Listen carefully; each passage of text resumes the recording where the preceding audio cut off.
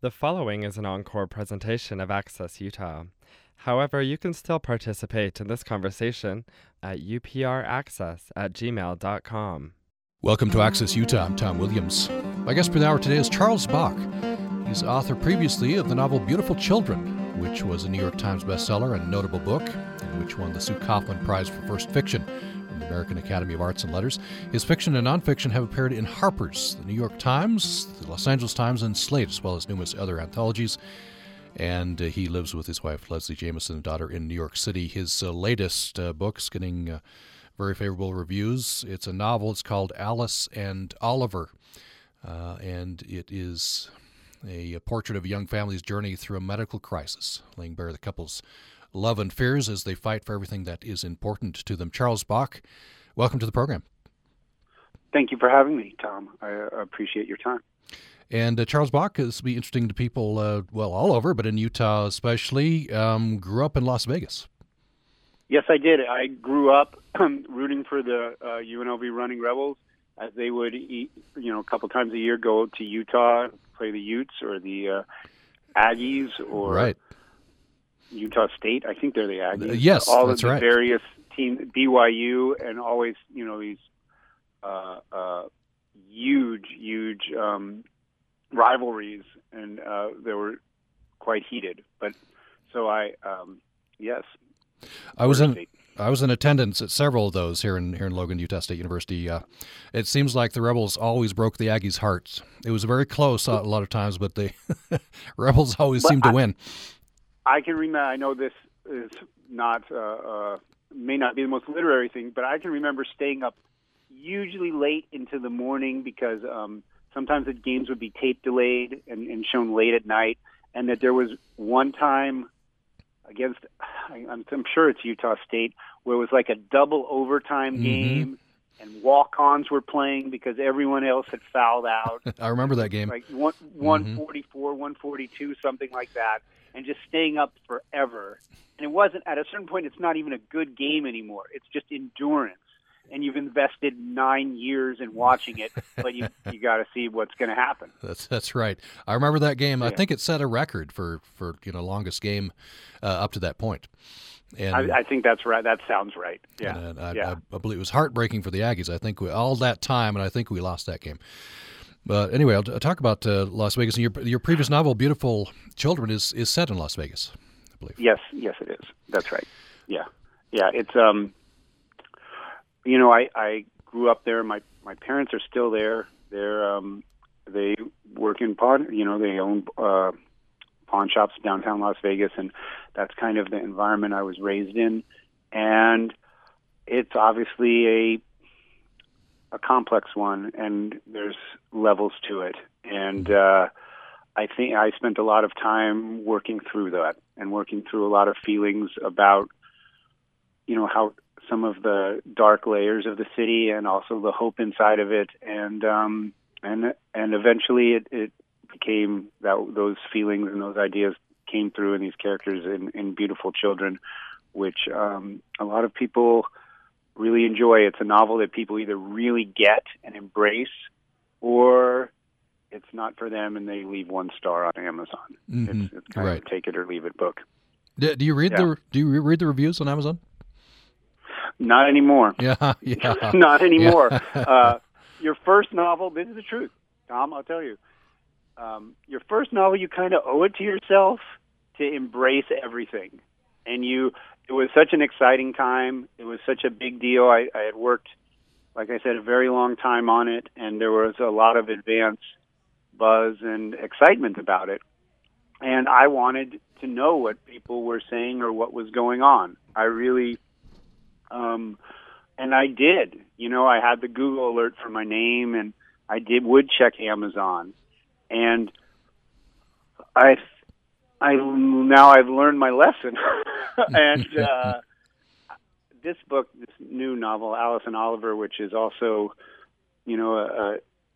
inspired by some deeply, deeply personal things, and is a emotionally very complicated an intimate book for me. I don't know that I could do that. I don't want to know what people are saying on Goodreads. I want people to read it and talk about it, but I think that as you get a little older, one thing that helps to do is maybe protect yourself a little bit. Mm-hmm. So I'm trying not to. And besides, kind of learning as an author, maybe not to go there. As you said, the new book is based on events that might be pretty raw. I'm guessing. I guess we can say that it's based in large measure on experiences that you went through. Well, in 2000, summer of 2009, my late wife Diana Colbert, was diagnosed with a very complex form of leukemia. At the time, we had a 6-month-old infant. Diana passed away 3 days before our daughter's 3rd birthday, and she went through a lot. There were attempts through bone marrow transplants and through a lot of chemo and radiation to permanently put the cancer in remission. And Diana very much wanted to be around for her child. She wanted to be our daughter's mother. That is intense. It's also the stuff of the best dramas. It's the stuff that makes you ask questions about, what do I owe to myself? What do I owe to the people around me? How do those come into conflict when you're facing mortality? And that is a highly dramatic situation. And I tried to write something that had the deep emotion of let's say, plays that I loved when I was a teenager growing up that made me want to write, like Death of a Salesman or A Streetcar Named Desire. Whether or not I am at the level of mastery as Tennessee Williams is maybe not for me to decide, but it's a hugely dramatic, tense situation. It's a question where the answers are not good answers. There's one of those Zen koans that you can't really unwrap. And I'm very proud of the novel, and I love the book, and I feel that the heart and soul of it is really generous and loving. And I think one thing that I'm trying to do as just a writer and as an adult is to keep that feeling. So yeah, I'm not going down and looking at the 1-star review from someone who's also reviewed the motor oil that they just bought the other day, and whether or not it works really well when they brush their teeth with it. Right. Yeah, exactly. Yeah. So how do you? You're a writer, obviously. Yes. You've had this wrenching experience. Your wife has died just 3 days, as you said, before your daughter's 3rd birthday. Is that how do you then go and write about that, or was it helpful to you as a grieving husband? That's a good question. I knew that I was going to write about it. Diana had kept journals because she wanted to write something inspirational that other women who were going through some kind of similar experience might take solace in or could find help through. I also took notes, both for the purposes of what kind of drugs do I have to buy and what's going on, but also weird details that I would notice during hospital stays. At some point, it became apparent to me that this was what I had to write about.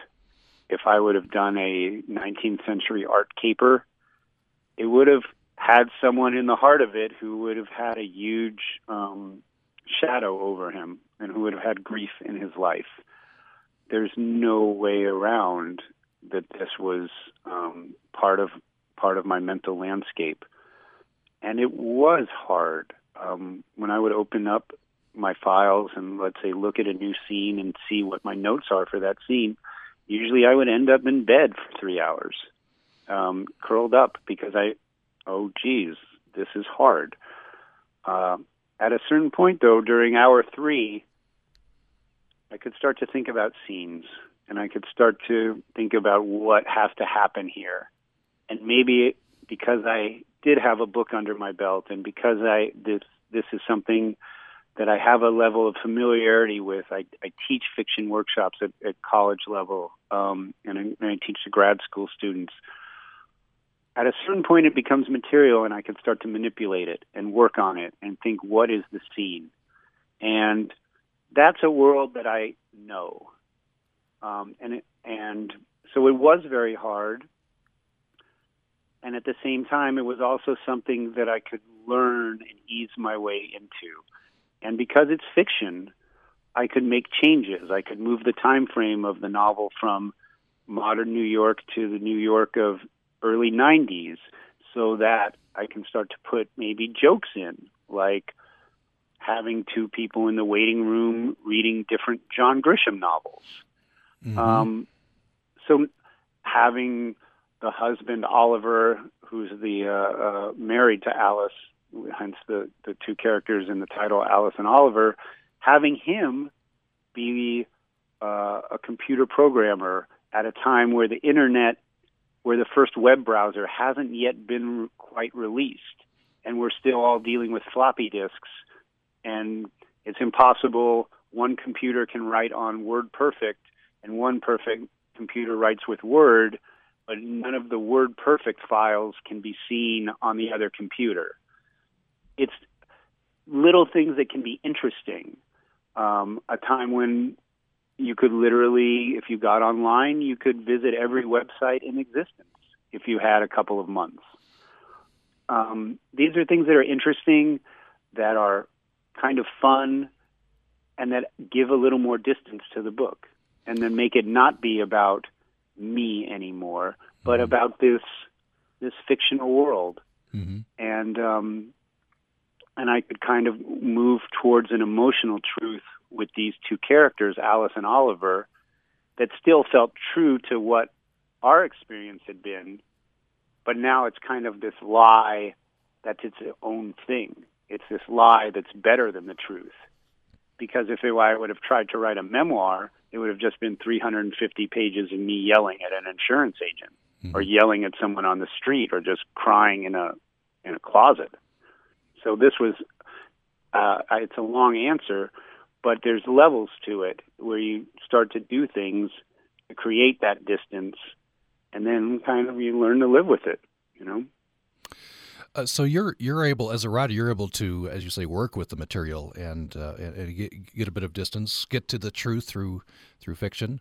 What would you say someone who's not a writer is grieving? Perhaps writing is an advantage for you. What would you say to someone who's going through a similar grief process? The first thing I would say, of course, is I'm sorry, is that it's hard, that there's no real answer. My experience is that I still have a hole inside of me. And writing and working on this book was something that allowed me to come to terms with that and allowed me to accept certain things about the world. Because I had a young daughter, I wasn't maybe climbing into the bottom of a bottle and rolling down a gutter could have been an option, but it wasn't a real option. I wasn't going to do that. So my choice was the thing that I had to do was to keep going. With time, my experience has been that even though remembering is difficult and painful, that it's been better than forgetting. That the details that I forget, those are things that hurt. Those are things that are very hard for me. And so my experience is that it's hard, that it's a part of life that's unfortunately has been unavoidable. And what I would say is everyone has to, you do what you can to try and make your way through each day. My answer is that, yeah, you know what? I decided to try and write about it and make art. Someone else may decide that their way to get through is to make sweaters. If that's what gets you through that day, huzzah! You know, I mean,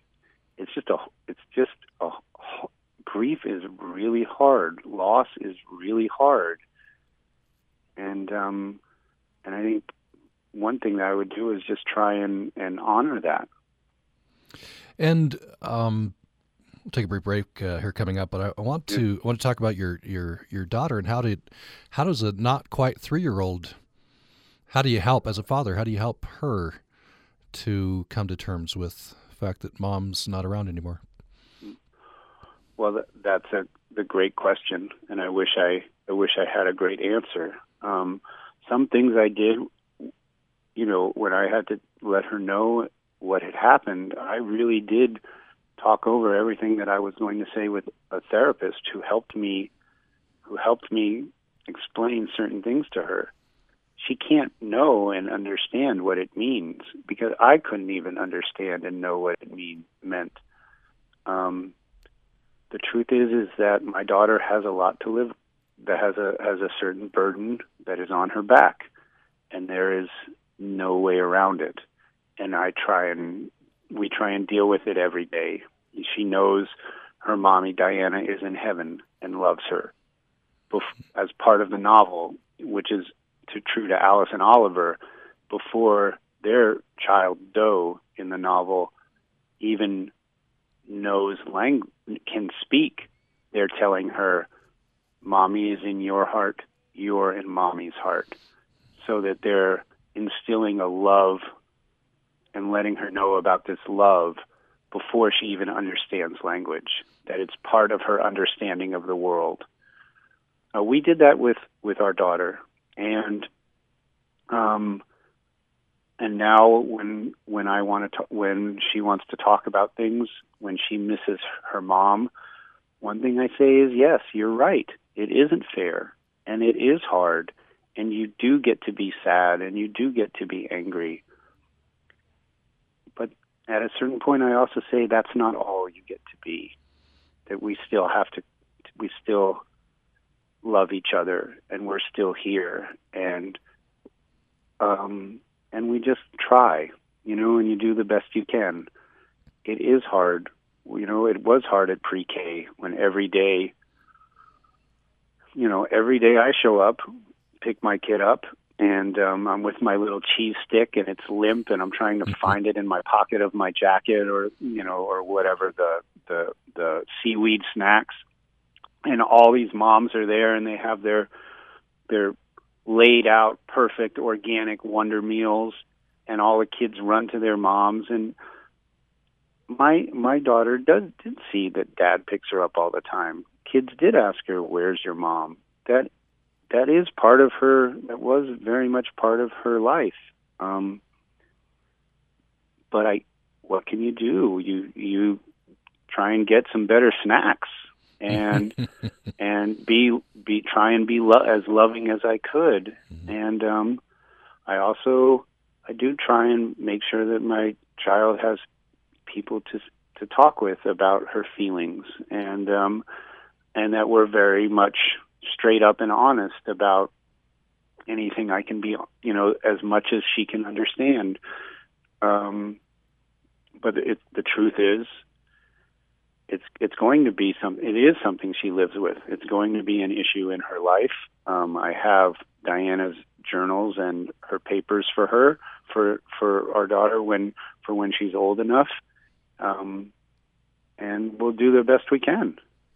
Yeah. So Diana's journals, and do you hope your daughter reads Alice and Oliver then when she gets older as well? Well, one of the reasons I wrote the book was because I very much wanted, I very much want my daughter to understand how much her mother did want to be here, and what she went through to try and be here.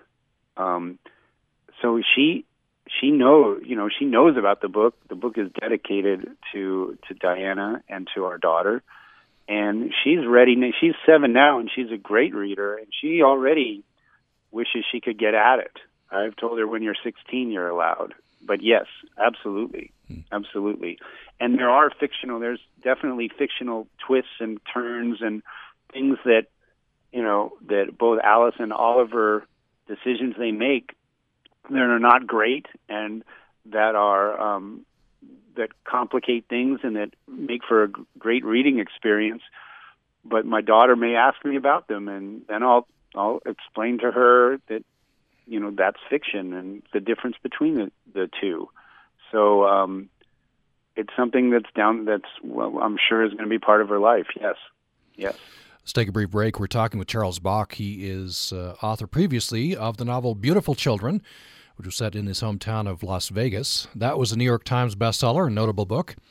Won the Sue Kaufman Prize for First Fiction from American Academy of Arts and Letters. His fiction and nonfiction have appeared in Harper's, New York Times, Los Angeles Times, and Slate, as well as numerous anthologies. And his new book is a novel, Alice and Oliver. More following the break. Programming on Utah Public Radio is made possible in part by our members and Cache Valley Center for the Arts presenting Momix Opus Cactus. Dancer illusionists use modern dance, aerial arts, and acrobatics to tell the story of secrets of desert landscapes. Tuesday, October 11th at 7:30 p.m. Details at cachearts.org. Utah Public Radio is partnering with the Utah Debate Commission to present several debates this election season. We're featuring debates for Utah's statewide offices as well as debates in each of Utah's 4 congressional districts. Next up is a debate for candidates in the 2nd Congressional District. And Tuesday evening at 6, we invite you to hear a live debate coming to you from University of Utah featuring candidates for the 2nd Congressional District, including Republican Congressman Chris Stewart and his Democratic challenger Charlene Alberon. That'll be followed immediately by the vice presidential debate, which begins at 7. It all gets underway Tuesday evening at 6 here on Utah Public Radio. The following is an encore presentation of Access Utah. However, you can still participate in this conversation at upraccess@gmail.com. We're back with Charles Bock, who is a New York Times bestseller for his previous novel, Beautiful Children. The latest novel, Alice and Oliver, is getting very positive reviews as well. And we're talking with Charles Bock on the program today. I wonder if we could get you to read from the beginning of the book. Do you have your book with you? Oh, I'm getting it as we speak. Okay. Give me one moment. All right. Yeah. So as you say, you took your experience and you made some changes, rewrote it, and one of the things you did, you recast it, I guess you could say reset it in the 1990s. Yes, I did. It's an interesting time, and it's a time that I think many people, or where certain things are happening that people can relate to, because New York City is right on a cusp of a gentrification, which is something that many cities and even towns deal with, is kind of this change that is undergoing, which is kind of the end of the small businesses in America and things like that. But also the internet is rising, and culturally, movies like Pulp Fiction are coming out. So I guess America is always on the cusp of a change into some new generation or some new age. But there was a cusp then, and it feels to me like I could just go back and grab that time. Like it's so close, but it's not anymore. It's really not, and that did allow me some space, and it also, I think, makes it something entertaining. Like it's a time that can be a very entertaining time. So yeah, I am ready. Okay. I'll just have you read from the beginning. Yes. There she was, and then over the page in the beginning of the next page, yes. Alice moved toward its kiss. Yes, absolutely perfect. There she was, Alice Culvert, a little taller than most, her figure fuller than she would have liked. This brisk morning, the 4th Wednesday of November, Alice was making her way down West 13th. Her infant was strapped to her chest. Her backpack was overloaded and pulling at her shoulders. The Buddhist skull beads around her wrist kept a rattling time. She drank coffee from a paper cup. Sweat bubbled from her neck. Her scarf kept unraveling. She was rocking knee-high boots, sensuous leather, complicated buckles. Her gaze remained arrow straight, focused on some unseen goal. But she was slowing. A businessman had only a moment to avoid running into her. Alice bent over, coughing now, a coughing fit, bringing forth something phlegmy, bloody. This couldn't happen. Thanksgiving plans in Vermont had been set for far too long. Her mother was insane to see the blueberry. And an extended weekend at Mom's with pecan cobbler and free round-the-clock childcare trumped whatever bug she'd caught this time.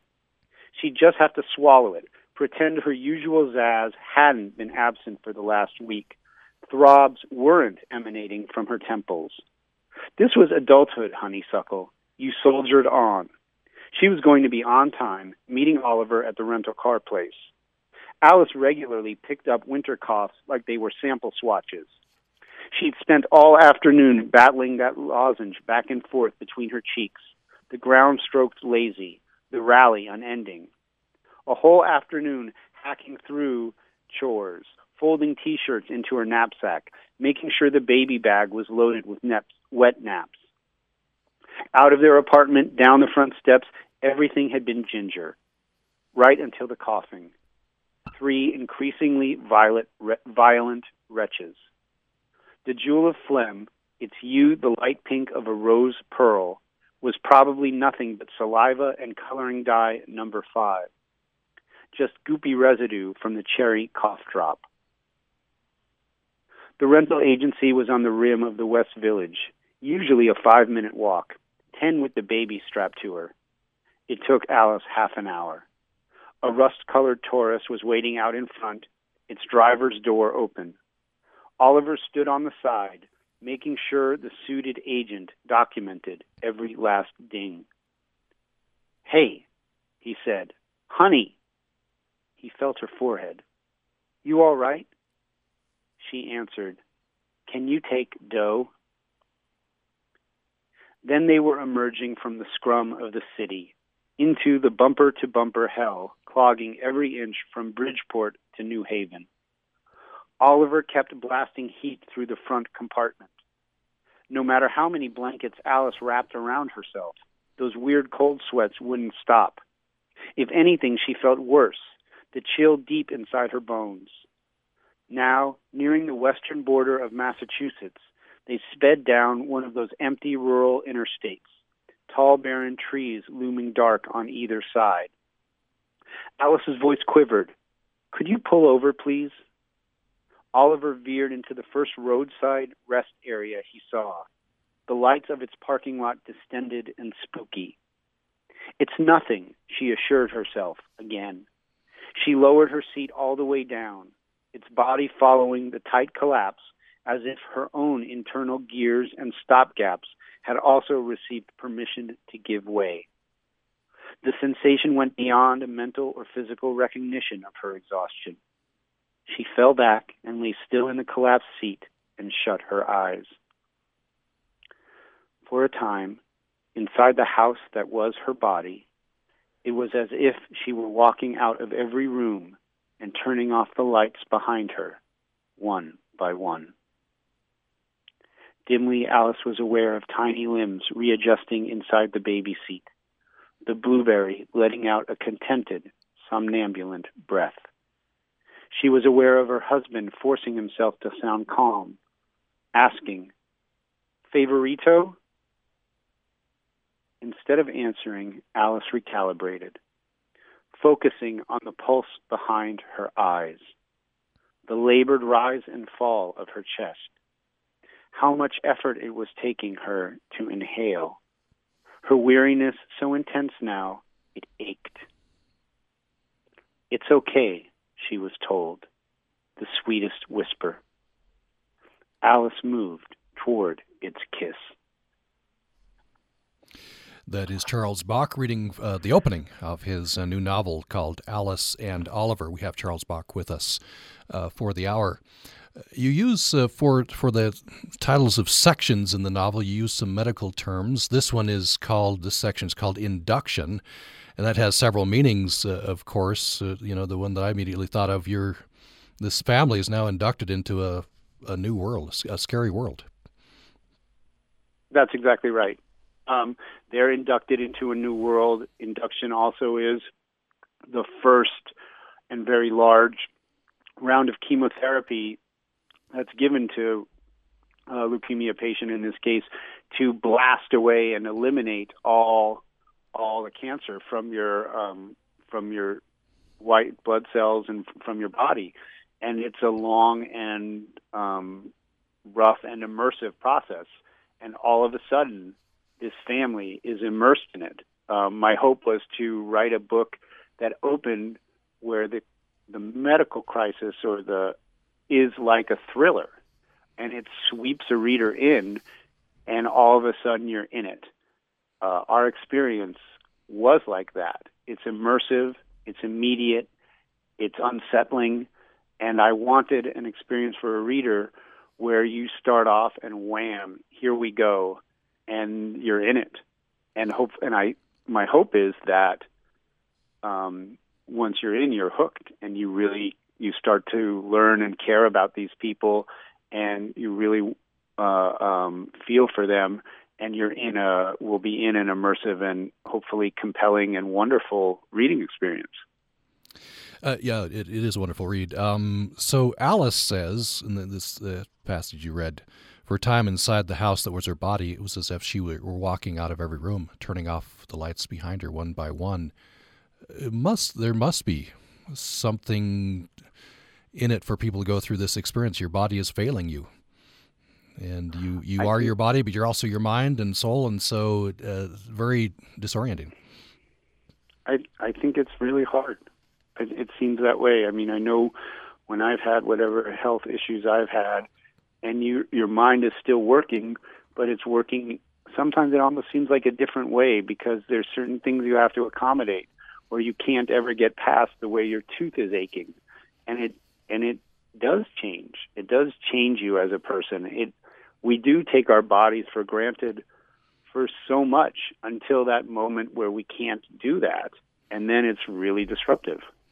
So yeah, I completely agree with you, Tom. I wonder if I'd have you read another passage here. This is page 314. Yes, sir. And starting with the first full paragraph, what happens if I become that Indian woman caring for me, and then over the page to the break. That's a beautiful passage. It's a beautiful passage. In this passage, this is straight from Alice's point of view, and it's her who would be saying these things or thinking these things. At this point, she's in the hospital. Now, she's going to be there for a while. She's getting her a bone marrow transplant, which hopefully will allow her to live and take care of her daughter.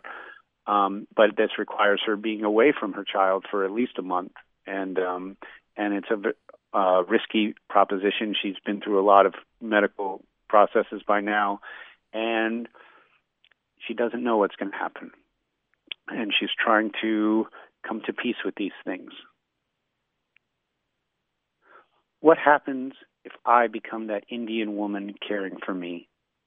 I can isolate the pain in my jaw and my mouth, reducing it to one small, throbbing blip in the vast blackness.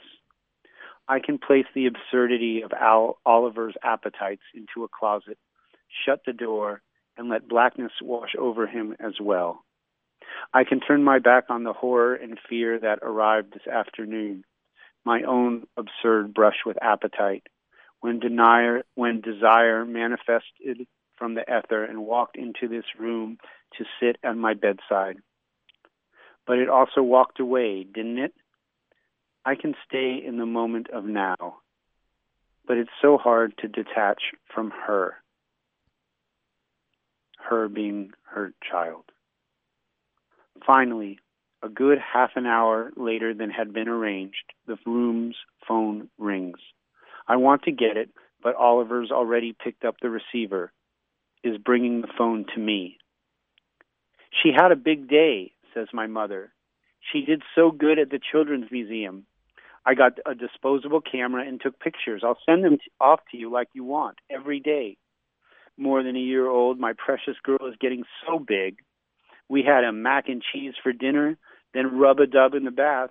She's a tired tomato right now. Yes, you are. My mother describes the face that my daughter makes when she is trying to figure something out. Right now, she's scrunching her nose and tossing her head from side to side a bit, like what is happening is yucky. Anything she doesn't want to do is yucky.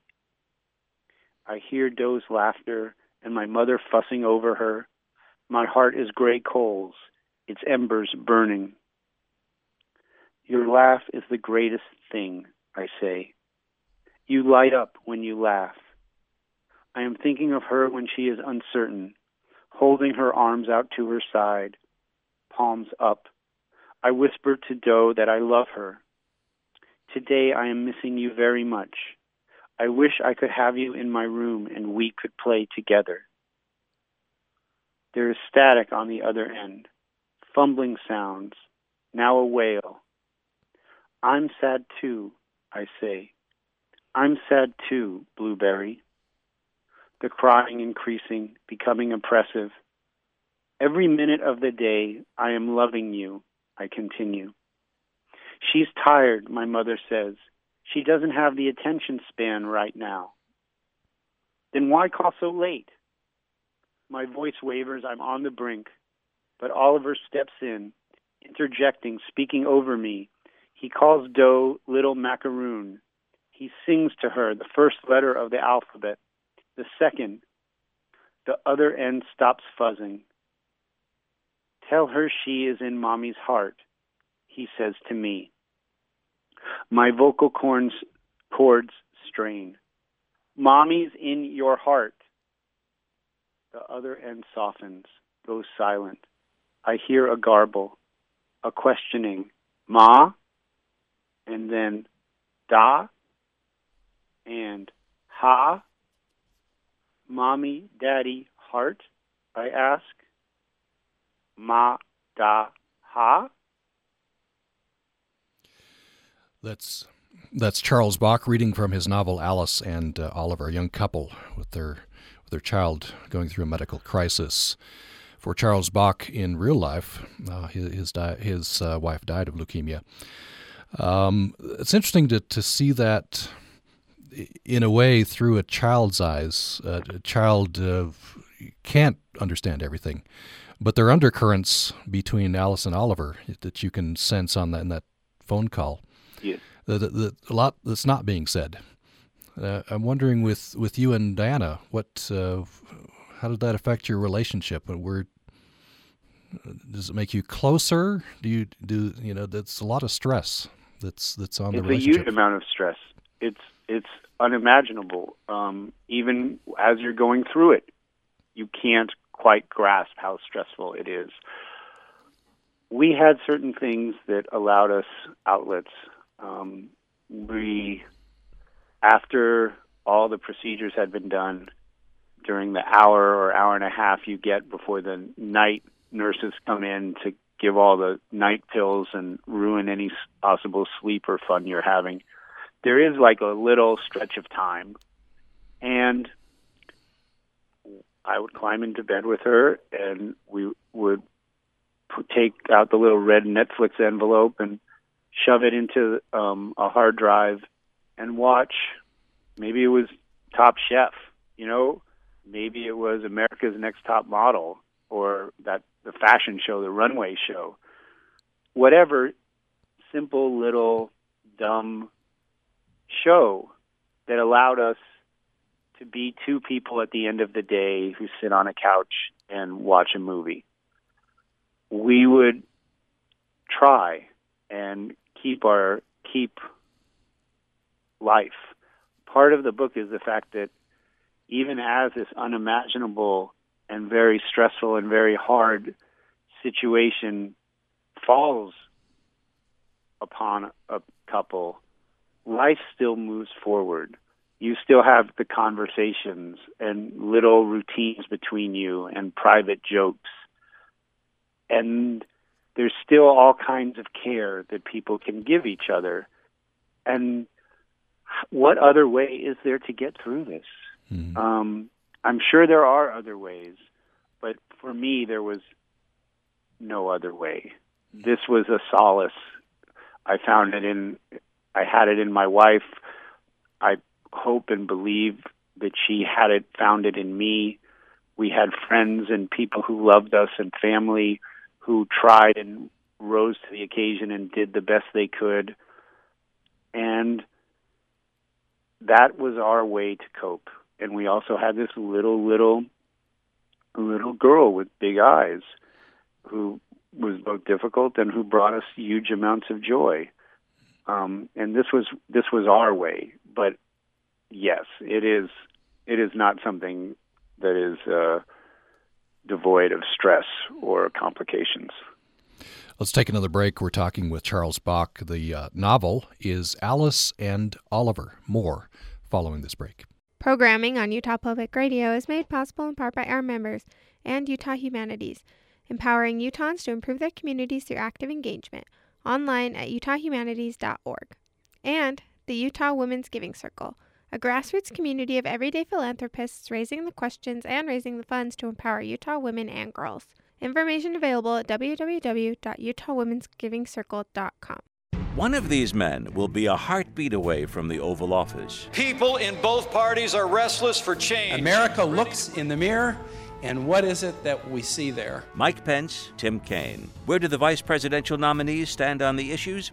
Find out Tuesday when they go head-to-head in their one and only debate. I'm Robert Siegel. Join me for live coverage and real-time fact-checking from NPR News. Tuesday evening beginning at 7 and preceded at 6 by a debate featuring candidates for Utah's 2nd Congressional District, right here on Utah Public Radio. The following is an encore presentation of Access Utah. However, you can still participate in this conversation at upraccess@gmail.com. We're back with our final segment with Charles Bock. He is author previously of the bestseller Beautiful Children, which is set in his hometown of Las Vegas. It was a New York Times bestseller, a notable book. Won the Sue Kaufman Prize for First Fiction from Academy of Arts and Letters. And the new novel, which is a portrait of a young family's journey through a medical crisis. It's called Alice and Oliver. It's getting good reviews as well. Amazing reviews. Amazing reviews, yes. Give me some credit. It's getting great reviews. Good. One newspaper said it might be the best novel ever written about cancer. Not that I'm patting myself on the back, mind you. Okay. Amazing reviews, yes. They did say it. So noted, yes. Amazing reviews. And congratulations, by the way. That's wonderful. By the way, just parenthetically, Beautiful Children, that took the better part of a decade, didn't it? And it took a long time. And I'm sure there were parts in there, and that was your first novel, and the parts in there where you wondered whether you were going to make a go of this. Every day, I didn't know if I could do it. Every day, and I would say at least once a week, you get the call from your mom or your dad kind of wondering, don't you want to go to maybe law school, or what are you doing with your life, or what's going on? I mean, it's interesting because I think that book is filled with energy, and part of it is the nervous energy of someone who doesn't know if they can actually do it.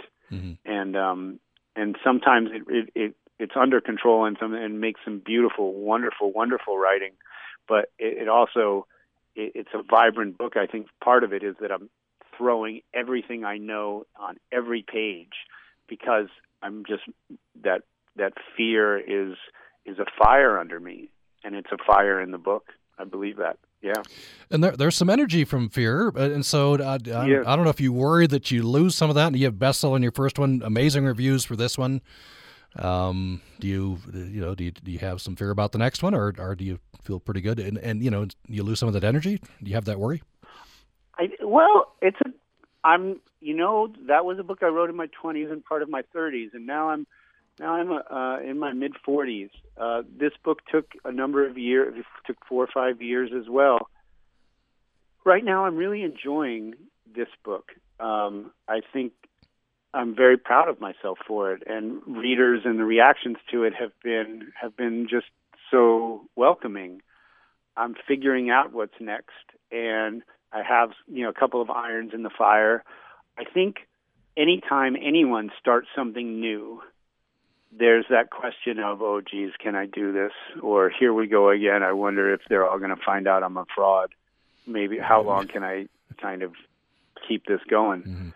But I also think that in the creative world, it's kind of a good thing if you're not sure whether you can do it or not. Mm-hmm.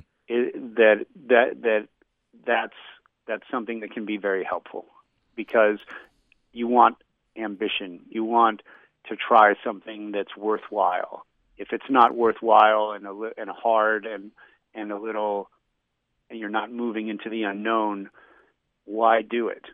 I think that's kind of one of the principles of a high level of art, and that's what separates artists maybe from people who just phone it in.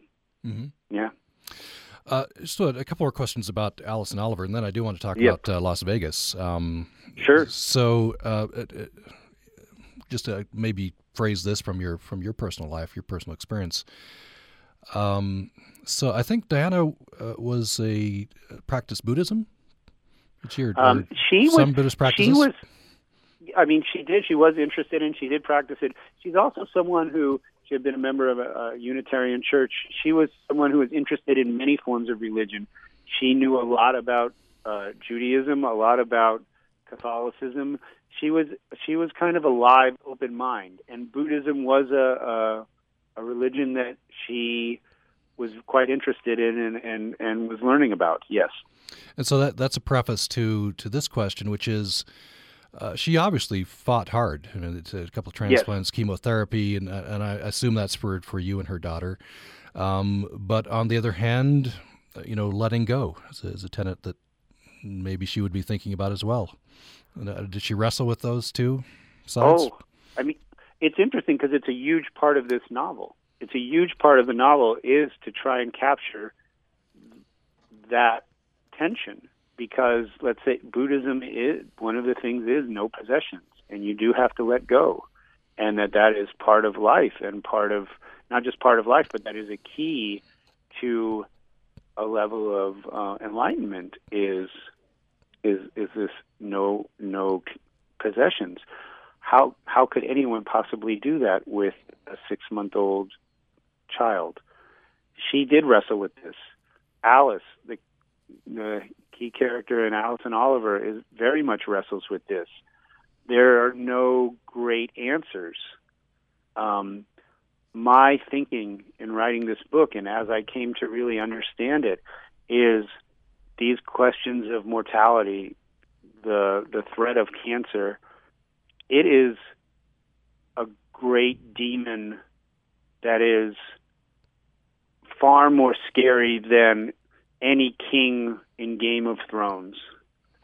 That this adventure and this epic quest is one that is hugely heroic and also hugely personal and everyday, and that I found the human drama in it to be, like I said, as epic as Khaleesi riding a flying dragon. And I felt that it was possible to write a book that could create a reading experience that portrayed that. Because that struggle that you mentioned, that kernel of how could you possibly let go, and meanwhile you're facing what seems like the scariest disease, what is the scariest disease of all, how can anyone deal with that? And I think that's something I tried and believed that I could write a book that would do justice to those questions.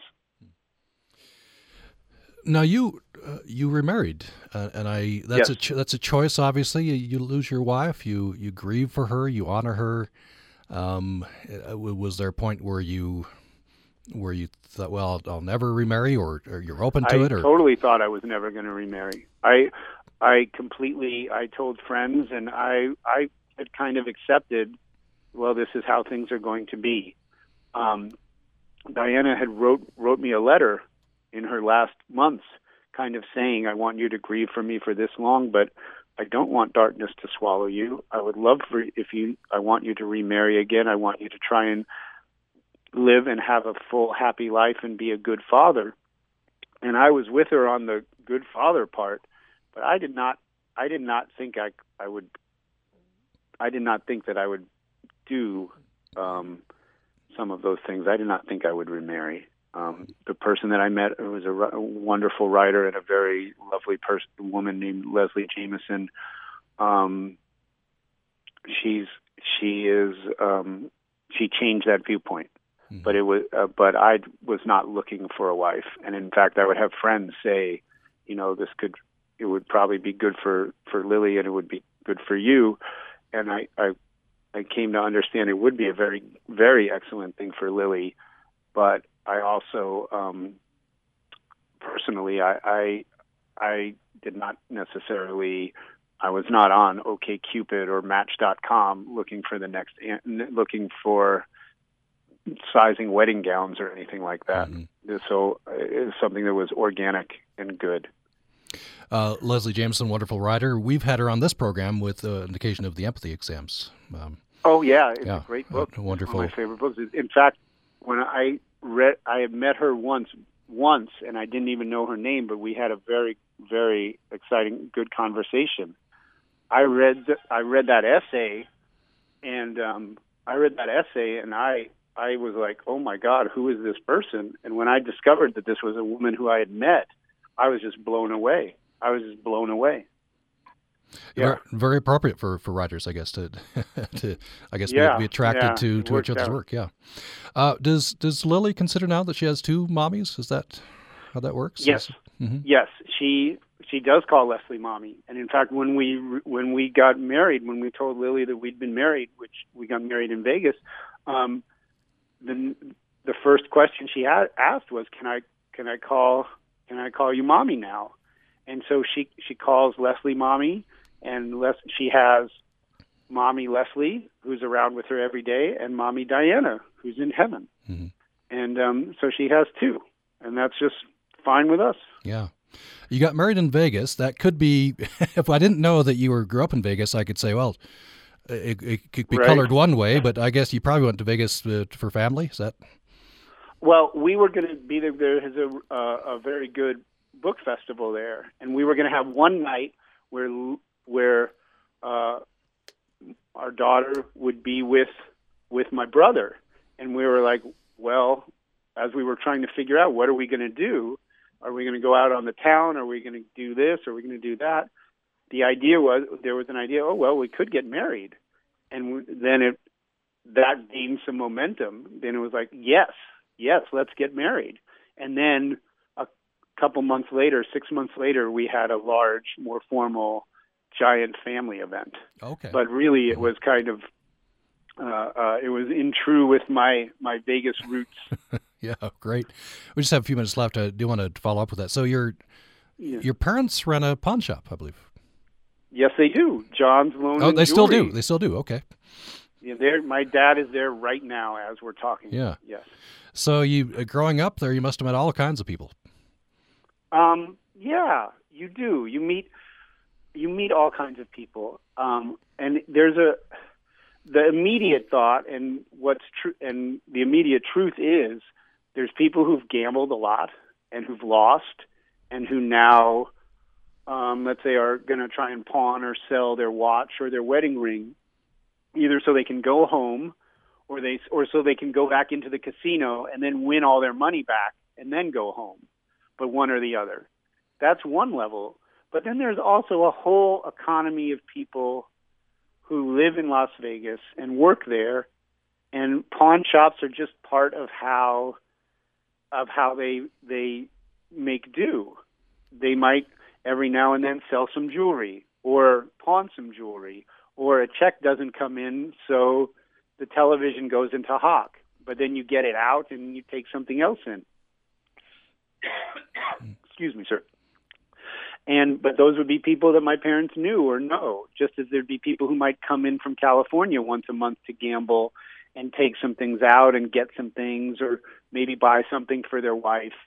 Gun owners, although you have to be a Nevada resident to buy firearms, but there might be people who go out into the desert and practice, and they buy guns or they sell their guns. And so some of it is transient. Some of it is people coming through. Some of it could be like a sheik on a gambling binge, and you shut down the store and examine these amazing rare jewels, and for 30 minutes the store is shut while you deal with this guy. But then some of it is also Joe from down the street who has been a regular customer for a number of years. So you would meet. So there is a huge range of people. Mm-hmm. Yeah, Las Vegas is a fascinating place. I was talking on this program a few weeks ago with the writer Laura McBride. Sure, I know Laura. Familiar with her novel "We Are Called to Rise," and we're talking. Yeah. She's a transplant. She went there for marriage. Right. But the fact that there's at least two Las Vegases. There's the Strip and there's the exotic, but then there's the kind of the regular Western suburban town. That's true. It's interesting because I grew up. I grew up downtown. My parents, after school, I would go downtown. I'd be in the back of the store and I would count tickets and roll quarters. So I very much grew up in kind of on the fringes of the tourist world and that industry, and kind of won. Laura, teaches at a community college there, and her book very much deals with kind of those suburbs and exurbs, and they do, and she sees it as a much more suburban place. I really am of the opinion that the Strip and downtown and the soul of the city very much infects those suburbs and exurbs. I think that they are linked, and that there is a residual effect on everyone there. It's a blue collar city, and I think people move there for certain kinds of reasons. And even if it's for a normal life, it's still they've made a decision to move to Vegas, and that's not quite the same thing as making a decision to move to Provo or to Flagstaff or to suburb Culver City in California. So I feel like that there is a link. We'll reach the end of our time. By the way, Beautiful Children's good read as well, and that's just People on the Fringe there in Las Vegas, right? Including Runaway Children, and a very good read. The latest novel is Alice and Oliver, and it's getting amazing reviews. Make sure I get that in Thank you. For you. It is the novel's just out and available. Charles Bock is the author and has joined us on the program today. Charles Bock, a pleasure. Thank you so much. Oh, it's been my pleasure. Thank you for your time and for your interest, and thank you, everyone. I hope you all have great days. Appreciate it. Okay, thank you. What do women and girls living in and then leaving their polygamous communities have in common with an engineer from San Francisco who rocked and rolled with a group of girls from Cache Valley? We were curious. Are you? Well then, stay tuned to Utah Public Radio during the month of October, where we will share their stories and others from Utah organizations working to empower people who are objectified. During a UPR special program series, Objectified More Than a Body, we'll air their stories and others here on Utah Public Radio, helping to enlighten our communities about ways to look beyond someone's body image. An original Utah Public Radio series in partnership with the Utah Women's Giving Circle, Utah State University Center for Women and Gender, and Utah Public Radio.